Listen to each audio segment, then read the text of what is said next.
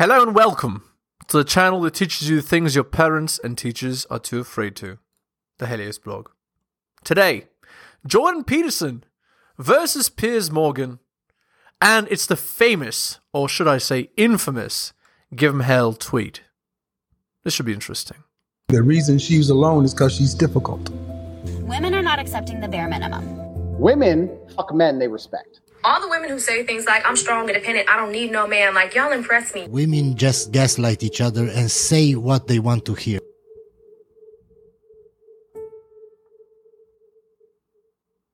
Well, Jordan's looking worried here. And authorities who are basically tyrants who are more than willing to use their own citizens as cannon fodder, it put a lot of pressure on them to actually do something moving towards a genuine peace, which is why now that's why Iran is so desperate to scuttle the Accords, I think. Of course. You know? So I think the way through Hamas, all things considered in the medium to long run, is to desperately extend the Abraham Accords as rapidly as possible. That's not a military victory, but, you know, when you it's easy to do this from the armchair. When you look at the full history of this conflict, the 7 decades of conflict between Israel and the Palestinians, Jonathan Friedland is a very good, respected Jewish journalist for The Guardian in the UK. He wrote a very interesting column the other day saying, you know, you could argue that both sides have a just cause here. And he said that as Or an unjust one, you know. a leading Jewish commentator, that historically both sides have a just cause, and that it's important to remember that. And that's why passions run so high. It's why people care so much. It's a unmitigated disaster and a big surprise considering the history of the region, you know. But anyway, I'm far from a political commentator, but anyway, it seems to me that if you put a, you know, non-Arabic state in the middle of a bunch of people that are, you know, Muslim, things are going to go bad in the medium, short, and long term. I don't know. How could that possibly go wrong? Anyway, and, you know, not sure that war is actually the best solution to problems, but again, when tensions run so high for so long and you basically have, you know, the old honor system where one person stabs another person's eye out and the response is to do the same back, then you get what you get, right? And it's why racing to take sides is a mistake in this conflict. What do you think of that? Well, I think that, you know, if there wasn't a lot to be said on both sides, then the conflict wouldn't drag on forever and be unresolvable. You know, I think at some point you do something like cut the Gordian knot, which I do think to some degree the Abraham Accords had begun to do. You know, I don't think Israel... Sorry, I'm not really sure what these Abraham Accords are. So let me Google it here. Abraham Accords. Let's see. What does it say? Okay.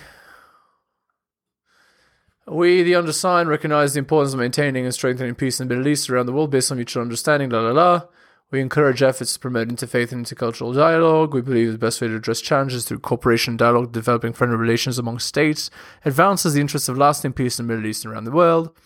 We seek tolerance and respect for every person in order to make this world a place where all can enjoy a life of dignity, hope, no matter the race, faith, or ethnicity. We support science, art, medicine, and commerce to inspire humankind, maximize human potential, and bring nations closer together. We seek to end radicalization and conflict to provide all children a better future. We pursue a vision of peace, security, and prosperity in the Middle East and around the world. In this spirit, we warmly welcome and are encouraged by the progress already made in establishing diplomatic relations between Israel and its neighbors in the region under the principles of the Abraham Accords. We're encouraged by the ongoing efforts to consolidate and expand such friendly relations based on shared interests and shared commitment. Okay, and is it the Israel-Bahrain agreement? Let's see here.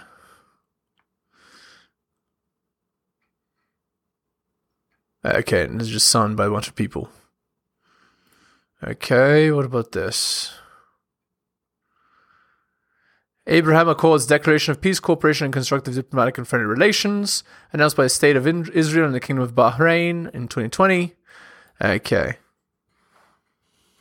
I understand. So it's like a bunch of people signed this document along the same lines. Kingdom of Morocco, United States, and State of Israel, referring to the telephone conversation held between His Majesty and Donald Trump. Okay.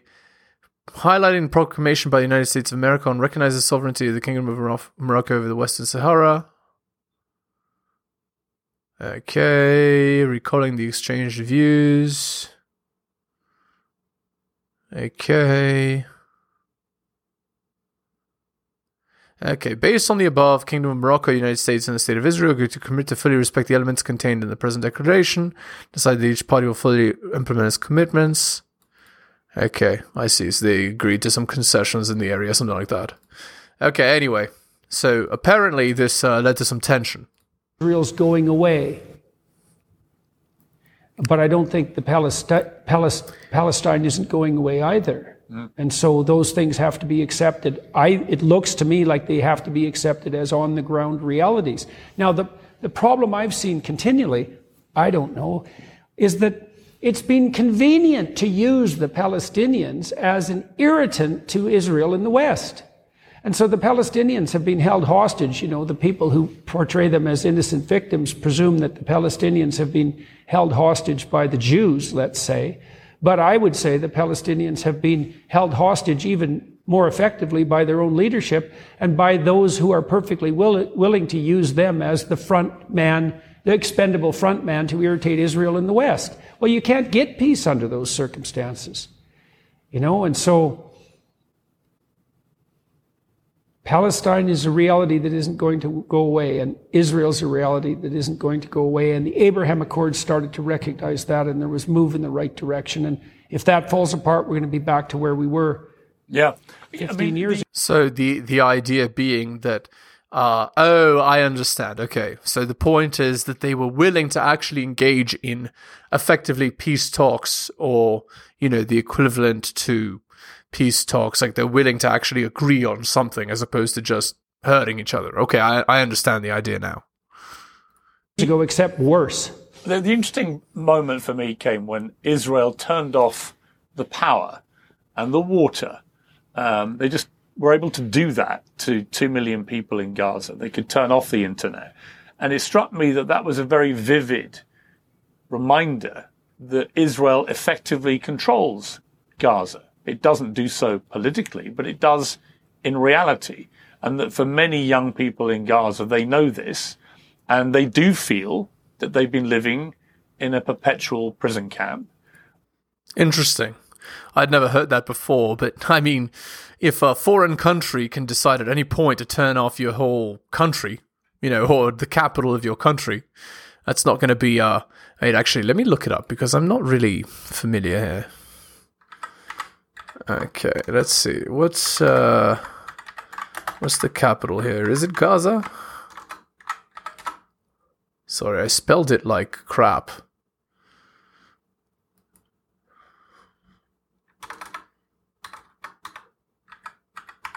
Sorry, this is what I get for typing it with Okay. Proclaimed capital, Jerusalem. Largest city, Gaza. And then we have, what is the real capital?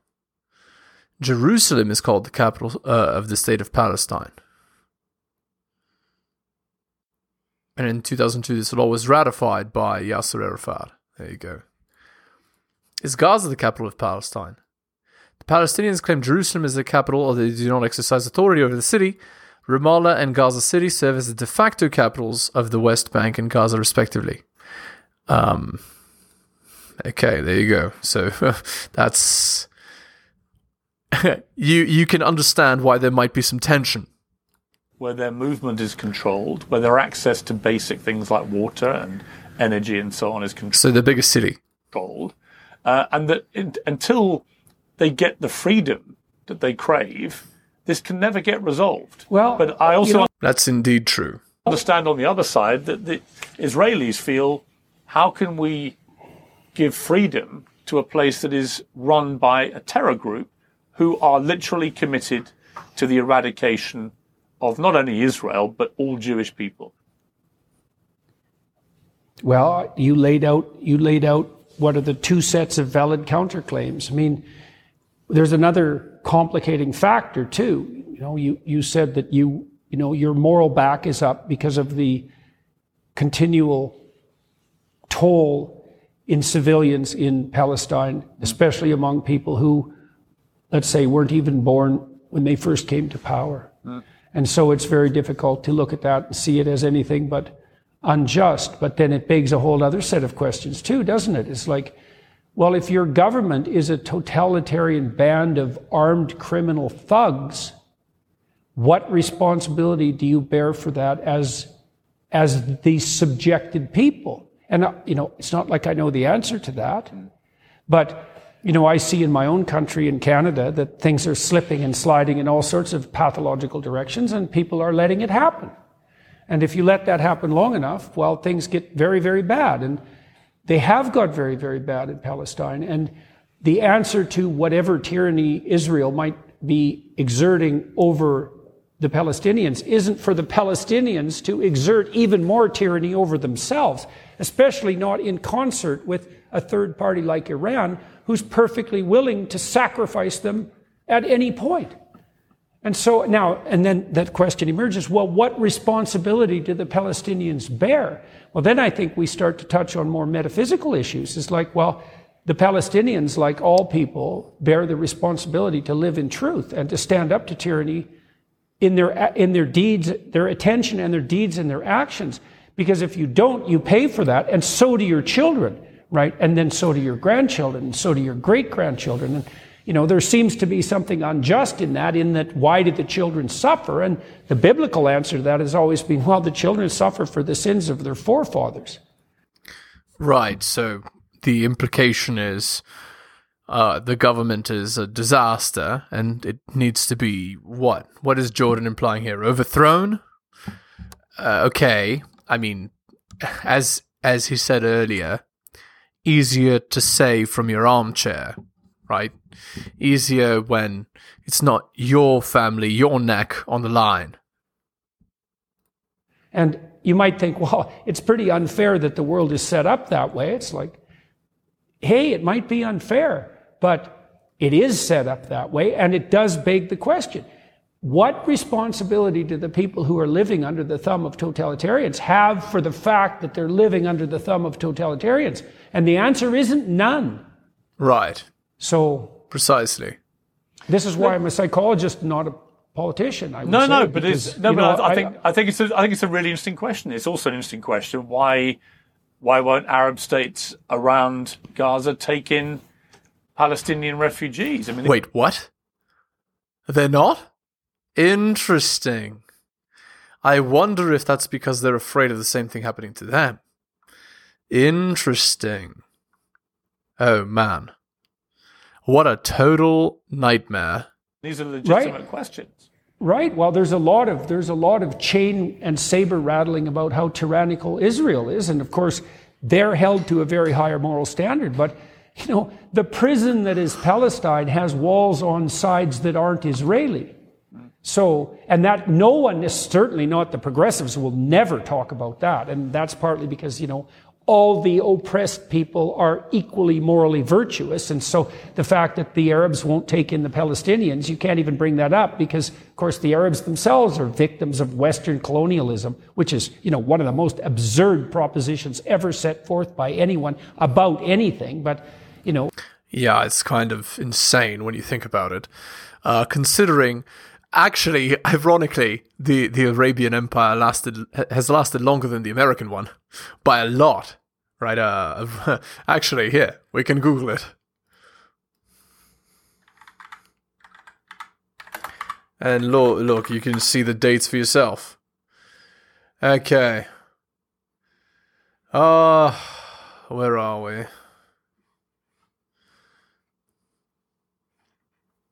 Where is our timeline here? Okay, well, 6:30. I don't know about that. It should be a little bit later, but anyway. Okay, so there you go. So, okay, if we want to go as far back as that, 600 till when? Well, yeah, okay, the Ottoman Caliphate is an extension of the Arabian one, but okay, so we had till what? Till 12? No, it's further. Yeah, there you go. 1500 at least. So, there you go.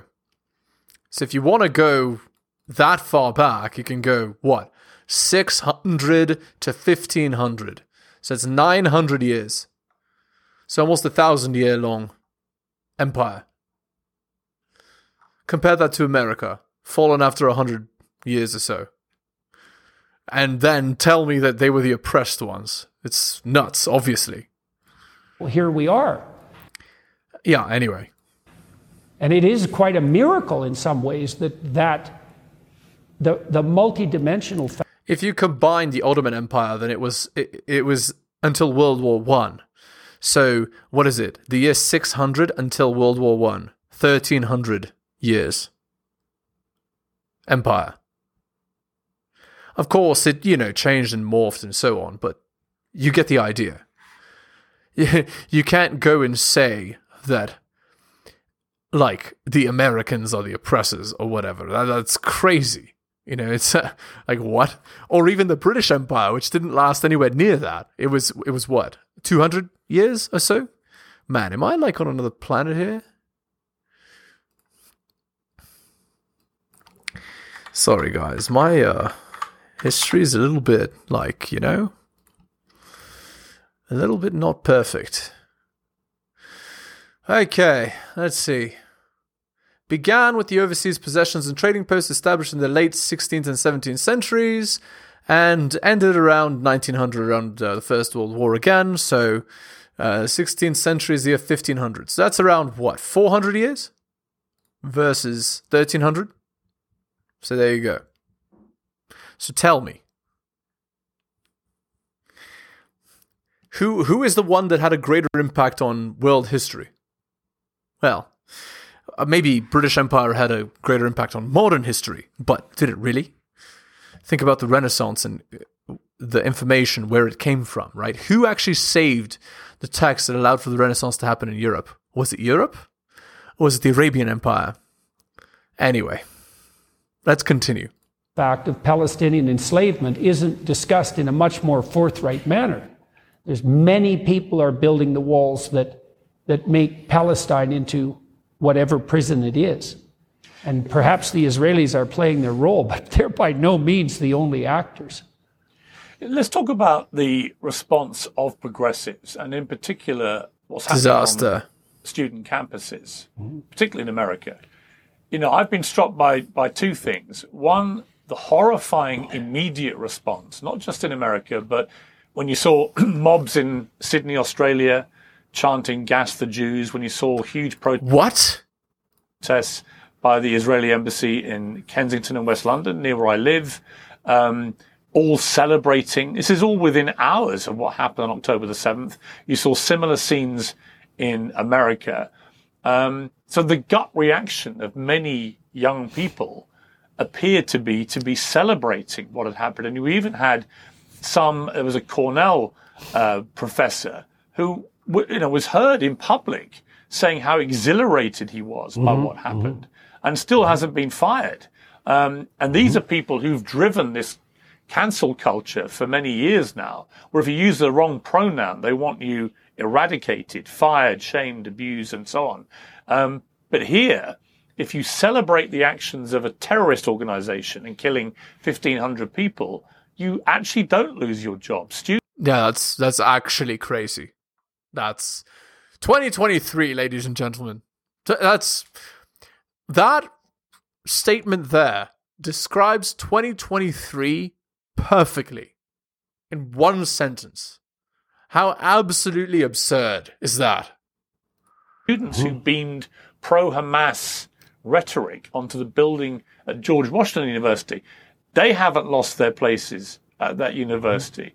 So even for the most heinous possible thing that you could do, which might warrant cancellation, the people who've driven cancel culture spare themselves. Ah, big surprise.